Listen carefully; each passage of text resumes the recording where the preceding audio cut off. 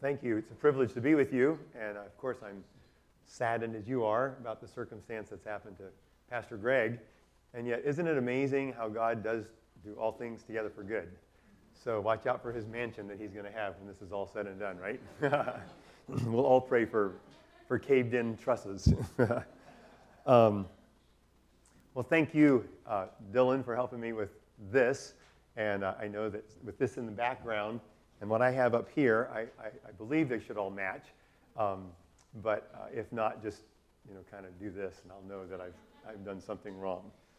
I'd like to introduce us just a little bit first. Does that move forward? What do I need to do?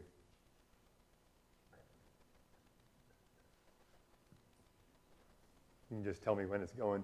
So, there we go. Okay, so John and Susie Lehman, we'll be married 42 years this coming June, and it's been a pleasure to have known her. We both graduated from high school in 1977, and 6 months later, the Lord allowed us to meet. And as a result of that meeting, we have added a few hobbies in our life. We like to ride a motorcycle together, like to go on mission trips, and you'll hear a little bit more about that even during the worship service. And then we enjoy skiing, and it just so happened that the mountains out here are very proper to that. Susie's been a ski instructor now for 22 years, and I say I'm the athletic skier, she's the artistic skier. And so we did enjoy your snow basin the other day. We were hoping to be able to go with Pastor Greg, and of course he had other things on his mind during that time. And then, of course, as a result of us being married, we had 4 children, and Candace, Cassie, Cody, and Caitlin. And then they are all grown and married, and we now have 12 grandchildren, 10 in the picture, and 2 have just recently arrived. So just thought I'd share a little bit about our family so you have opportunity to see that.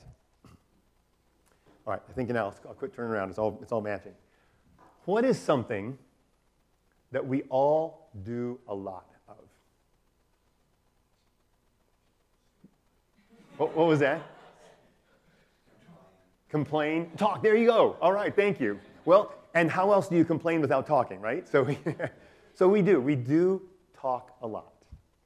Some may talk more than others, but we still all talk a lot. And words do mean something. Complaining words, encouraging words, correcting words, counseling words. It's amazing. Out of your mouth does proceed, at times, blessing, and at times, discouragement. When we do, we can leave hurts and wounds like we never meant to.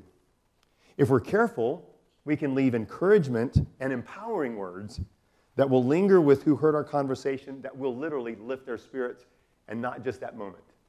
I'm sure if you go back in your mind, back in your history, and some of our histories are a lot longer than others, but you can remember some conversations you've had with people that have lingered, and you may not even know where they are today, but they have encouraged you. Or there have been some that you recall, it's like, I don't ever want that person to talk to me like that again, and you avoid people. So Proverbs 25:11, a word that is fitly spoken is like apples of gold in pictures of silver, or settings of silver, or in a display of silver. So God's word really does have a lot to say about our talking. 1 Kings 4:32, Solomon spoke 3,000 proverbs. We only have 31 chapters, but he spoke 3,000 proverbs, and he wrote 1,005 songs. Solomon wrote specifically to his son, or then ultimately his sons, and then ultimately his children. And of course, what did he do as a young man? God gave him the option to make a choice. You can have anything you want, Solomon. I mean, that's almost like, Christmas is coming. You can have whatever you want. Your birthday's coming. You have whatever you want. And as a young man, Solomon, of course, had King David, as his dad. And he knew what leadership in a nation would be like. He knew undoubtedly, some of the wrongs that his dad had done, some of the rights that his dad has done, some of the antagonism that undoubtedly was there from those people his dad was leading, and some of the accolades that undoubtedly the people gave his dad. So Solomon, in his own mind chose wisdom, and God said, you chose well. And as a result, I'm going to grant you fame and fortune, you could say. And so he had it all. Anyone that has it all, anyone that is very well acclaimed, people will want to come and visit them. And what do you do typically when you go and visit someone? A gift. Yes, you bring something to share your delight in being with them. And often, at least it's kind of a neat statement, when you think of about buying somebody a gift, give them something that you would really like. Typically, they will like it too. I know in our family, there's some fun because sometimes people will play on things with each other. You know how siblings can be. And my son received a gift of a shirt that says a re-gift. And a re-gift is you get it and then you just give it to somebody else. I think I've heard that they say there's only one fruitcake in the world that just keeps getting re-gifted to somebody else. So words, in this case, Solomon received this gift. And it says a word that's fitly spoken is like apples of gold in settings of silver, pictures of silver. Evidently, it was so pronounced, so exquisite, that he, in his own wisdom, said, a word that's fitly spoken is just like this special gift I just received. It's something that he really appreciated. And more than likely, it was a dignitary that came from another nation, came and gave him this gift, a silver sculpture with golden apples. He makes this statement, and this can't guarantee exactly what it looked like, but this is just a little bit of a 21st century rendition. We all have fruit baskets of some sort in our house. It might be plastic, it might be a woven basket, it might be a metal platter of some sort. But you think about the stark contrast and the beautiful contrast between a gold outlay and then the silver inside. And so this was an exquisite gift. So I'd like to just think about, as we're talking, about what does the actual word mean? Well, a word is a single, distinct, meaningful element of speech or writing that's used with others, or sometimes just alone, to form a sentence for communication of thoughts, intents, or meaning. A word is a sound or combination of sounds that has meaning. Of course, it's spoken by a human being. Words can be used to give a command or a signal of something to begin or end. You talked about a race. Ready, set, go. And everyone heard the command, one little statement, and the runners proceeded. Words can be crafted so they are convincing. You've done that before too, whether you as a child trying to convince your parents of something, you as a spouse trying to convince your spouse of something, but they express agreement or disagreement. The meanings of words crystallizes perceptions that shape our beliefs. When you share with someone an intense internal conviction, typically you really convey that well. And usually you have people want to follow you or assent with you. A word, of course, interestingly enough, can be used for counsel, instruction, encouragement, reproof, can be a comment, could be disapproval, could be disagreement. Just a lot of things that words are used for. And then you hear the statement fitly. Well, I was going to use this illustration because I had to borrow this shirt from someone. I told you I was going to bring a sweater and a shirt, and somehow I changed my wardrobe and brought the wrong shirt and had to borrow the shirt. Well, it fits him okay because he's a size 16 neck. I'm a 15 and a half. But I'm a 35-inch sleeve, and he's a 34 sleeve. So this isn't quite fitly fitting me. Well, fitly, words have to be fitly spoken. They need to be well-suited to the occasion, well-suited to one's character, well-timed, in a proper manner, in a proper place, and at a proper time. Boy, it takes a lot to talk, doesn't it? And you notice why words can be a gift, or they can be a detriment. The word fitly was actually first used in the 1500s. On a graph that I was looking at, I saw that it was used a lot in the mid-1800s. And now it's used very seldom. I saw that it was used in comparing how clothes fit. You like them just right, don't you? You typically try to buy your size. You typically try to buy your color. you typically try to buy your name brand. In the shoulders, in the arms, around the waist. There's a lot that goes into buying a garment. In a sense, there should be a lot that goes into how we speak. So fitly, and then the word spoken. A word fitly spoken needs to be well-timed, well-spirited, and well-expressed. What makes a word effective is it being used. If you just think a word and you don't express it, whether spoken or written, then it isn't used effective or ineffective. Danielle could have been curling or drying her hair and looked up and saw that trusses, the dilemma that was taking place, and I'll just think that. Hope Greg figures it out.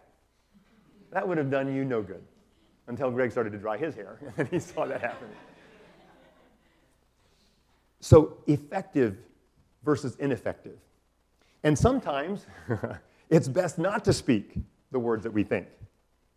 But to speak a word, a spoken word, means that it will be uttered for others to hear, which in turn communicates something to them. Typically, a spoken word is either face-to-face, or it could be remote, like a phone call, or, of course, in our day today, you have WhatsApp and Marco Polo, and those old voice machines, you know, the voice messages, you can leave a voice message for somebody. But still, it's the speaking. You don't, I know we've called before a grandchild, and you're talking to them, and you say something like, "Did you have a good birthday?" And all of a sudden you hear the parent in the background say something. They're nodding their head, but that's not getting any communication. So it has to be spoken. And then he says, is like. You know, we use comparisons, don't we? Now he compares it to this apples of gold. Well, when we've been on mission trips or with folks whom we are teaching English to, words are often used as a comparison. You know, it's like, and then you share something that compares itself. When we talk about something, we want words to explain what words mean. So Solomon is saying, okay, a word that's fitly spoken is like this exquisite gift. This was something special. It made him bring out a proverb. Now, of course, that's not inscripturated in Proverbs 25. It's not even in the prologue. There are folks that, Flavius Josephus would be one, people who've been historians and have shared similar situations. So we're using this as an example that it could have been. So I'm not going to guarantee which queen that came to see him and which country she came from, but I do know this. Whatever he received, it made him, caused him to respond that this word was really, that a word can be similar to a gift. This gift was very valuable. And the value, often, you know, if you're coming to see someone, often, depending on who you're visiting, the size or the price or the value of the gift is often more when it's someone that's a lot closer to you than someone whom you may not really have known very long. You spend time making sure that just the right gift shows how valuable they are to you. You spend time with that. That's one reason why, as parents or as spouses, you'll ask, what would you like for Christmas? What would you like for your birthday? But you notice it's really important that that person clarifies exactly what they're wanting, and I'll share something about that in a little bit. But the gift, it shows the value. And then finally, he says, in pictures of silver or settings of silver. He sets the apples of gold in this special setting. Just like when you, as a young man, bought your wife's diamond. Or just like you're buying a certain item, and the person who sets it frames it in such a way that it looks really nice. If you would have taken a diamond and put it on top of a glass counter, well, the diamond's still beautiful, but the contrast is not very much. You put that diamond on a black velvet, a clean, lint-free black velvet, and it shines really beautifully. And so it sets it off. And that's, in a sense, what the ideas of our words can set off how our responses are. Gold on gold looks expensive, but maybe gaudy. But gold on silver looks even more precious. Interesting. Two of the most precious metals combined for this specific purpose.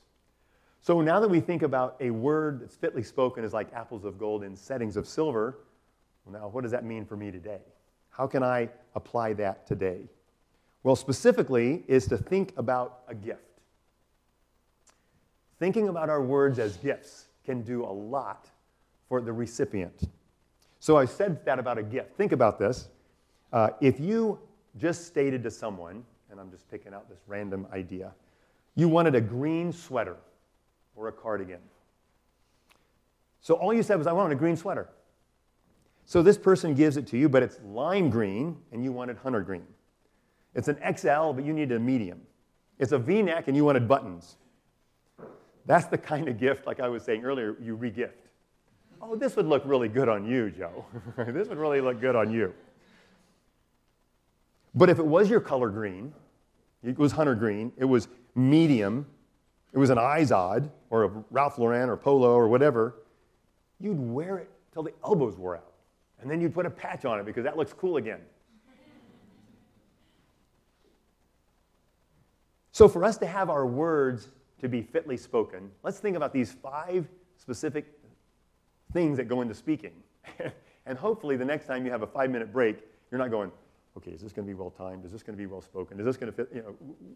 Just get in the habit of being a person who speaks, giving gifts.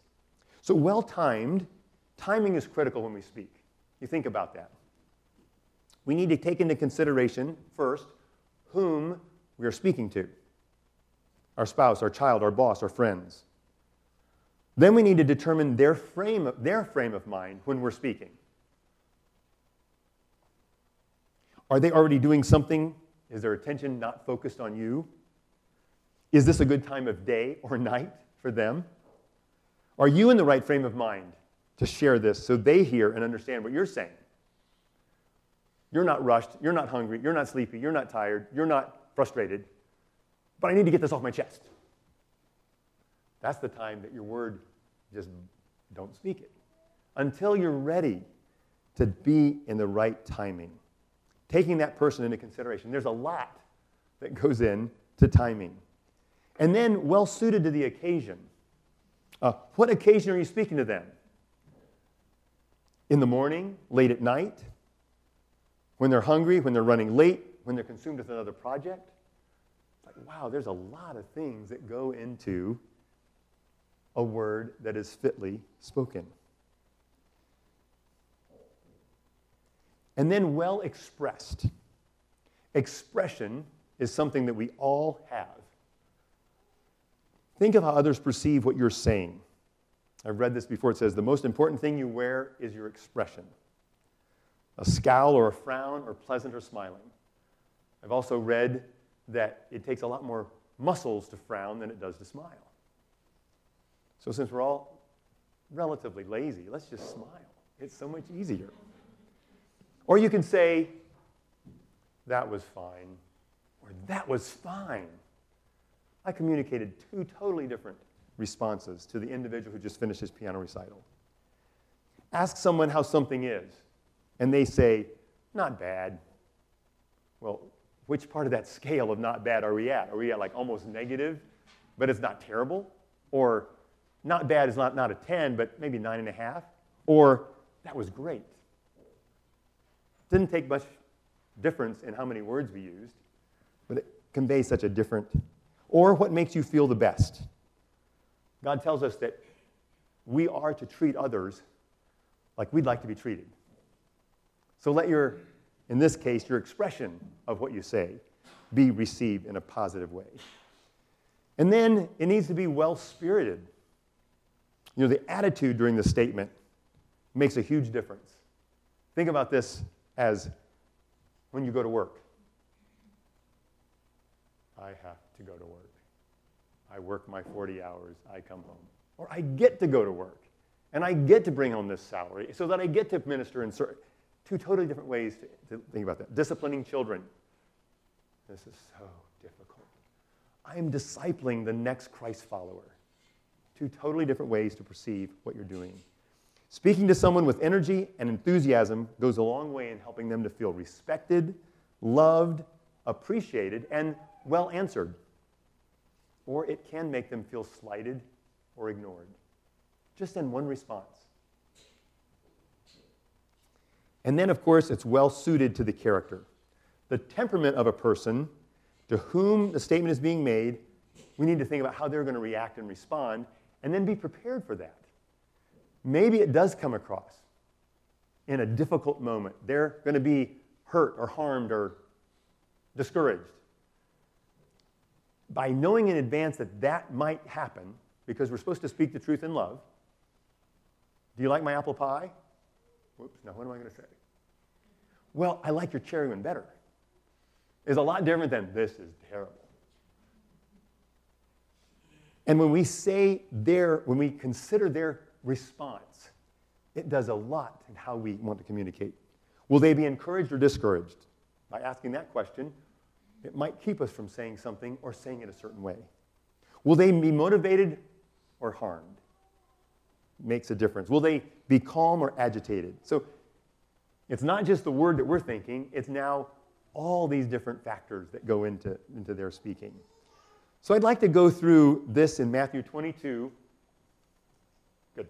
Matthew 22, 37 through 39, where God's word, Matthew pens, thou shalt love the Lord your God with all your heart and with all your soul and with all your strength and all your might. And the second is like unto it, thou shalt love thy neighbor as thyself. And I think that's got to be one of the most interesting verses, because he doesn't say love yourself less. Although there's another passage that talks about esteem others better than yourself. But he says, love your neighbor like you love you. I hate to admit it, but the guy on this side of the podium, I love me. And if I can just get used to loving others as much as I love me, I'll love them a lot. I'll look out for me. I need to look out for others. So then he goes on in Ephesians 4, and he says, wherefore, putting away lying, speak every man truth with his neighbor, for we are members one of another. We impact each other. He goes into be angry and sin not. And then almost like, but in case you get angry and sin, just don't let the sun go down upon your wrath. So take care of it before you go to sleep. Don't give place to the devil. And then verse 29, let no corrupt communication proceed out of your mouth, but that which is good to the use of edifying or building up, that it may minister grace unto the hearers. Just even that verse alone. And then, of course, don't grieve the Holy Spirit, because it says, whereby you're sealed unto the day of redemption. You, as a believer, as a Christ follower, he wants you to be living a life that shows others that you're a Christ follower.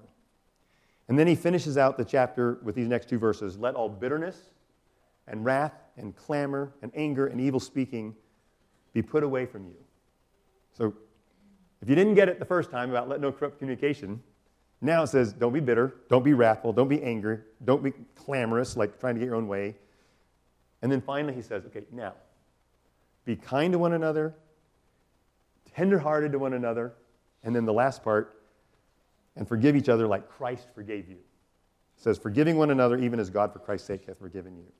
So I'd like to give a few statements. I'd like to put a few apples of gold on the setting of silver, so to speak. The first one is love God. And I'm going to stand here just because I don't know how they'll come up there.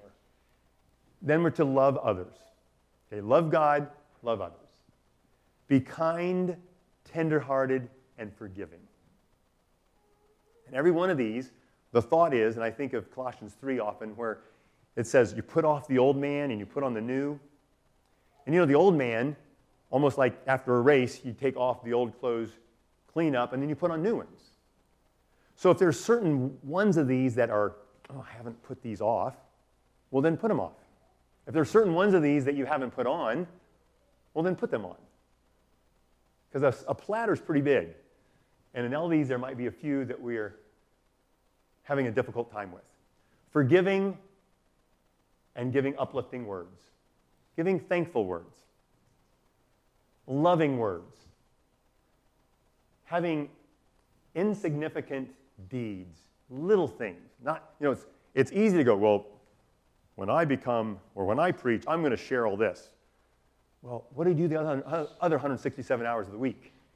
That's really what preaches. Blanket of kindness, loving words. Be focused on that person you're talking to. Be affirmative. like complimentary, empowering. Be appreciative. Be affectionate. Love like Christ loved. Be genuine. Be diligent. Be assertive. Be selfless. Love your neighbor like you love you. So now we get to, this looks like the Ten Commandments, right? Well, you can imagine we're going to have to do a few words, commandments. First of all, for you to have words fitly spoken, you have to speak to people. Smile at people. Part of the process that makes words come across so much easier. Call people by name. And if it is nice that in our day and age we often use, hey brother, hey sister.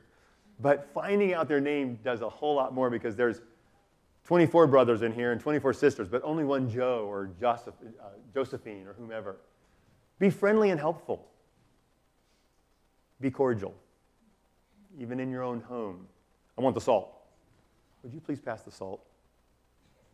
Be genuinely interested in others. Be generous with praise. One of the cheapest gifts you can ever give. Takes a lot of work, though. Be considerate of their feelings. Be thoughtful of their opinions. It is their opinion. And it's wonderful. And it's great. Doesn't mean they're wrong and you're right. It means there is a right way, and we work together. And then be alert to giving helpful service.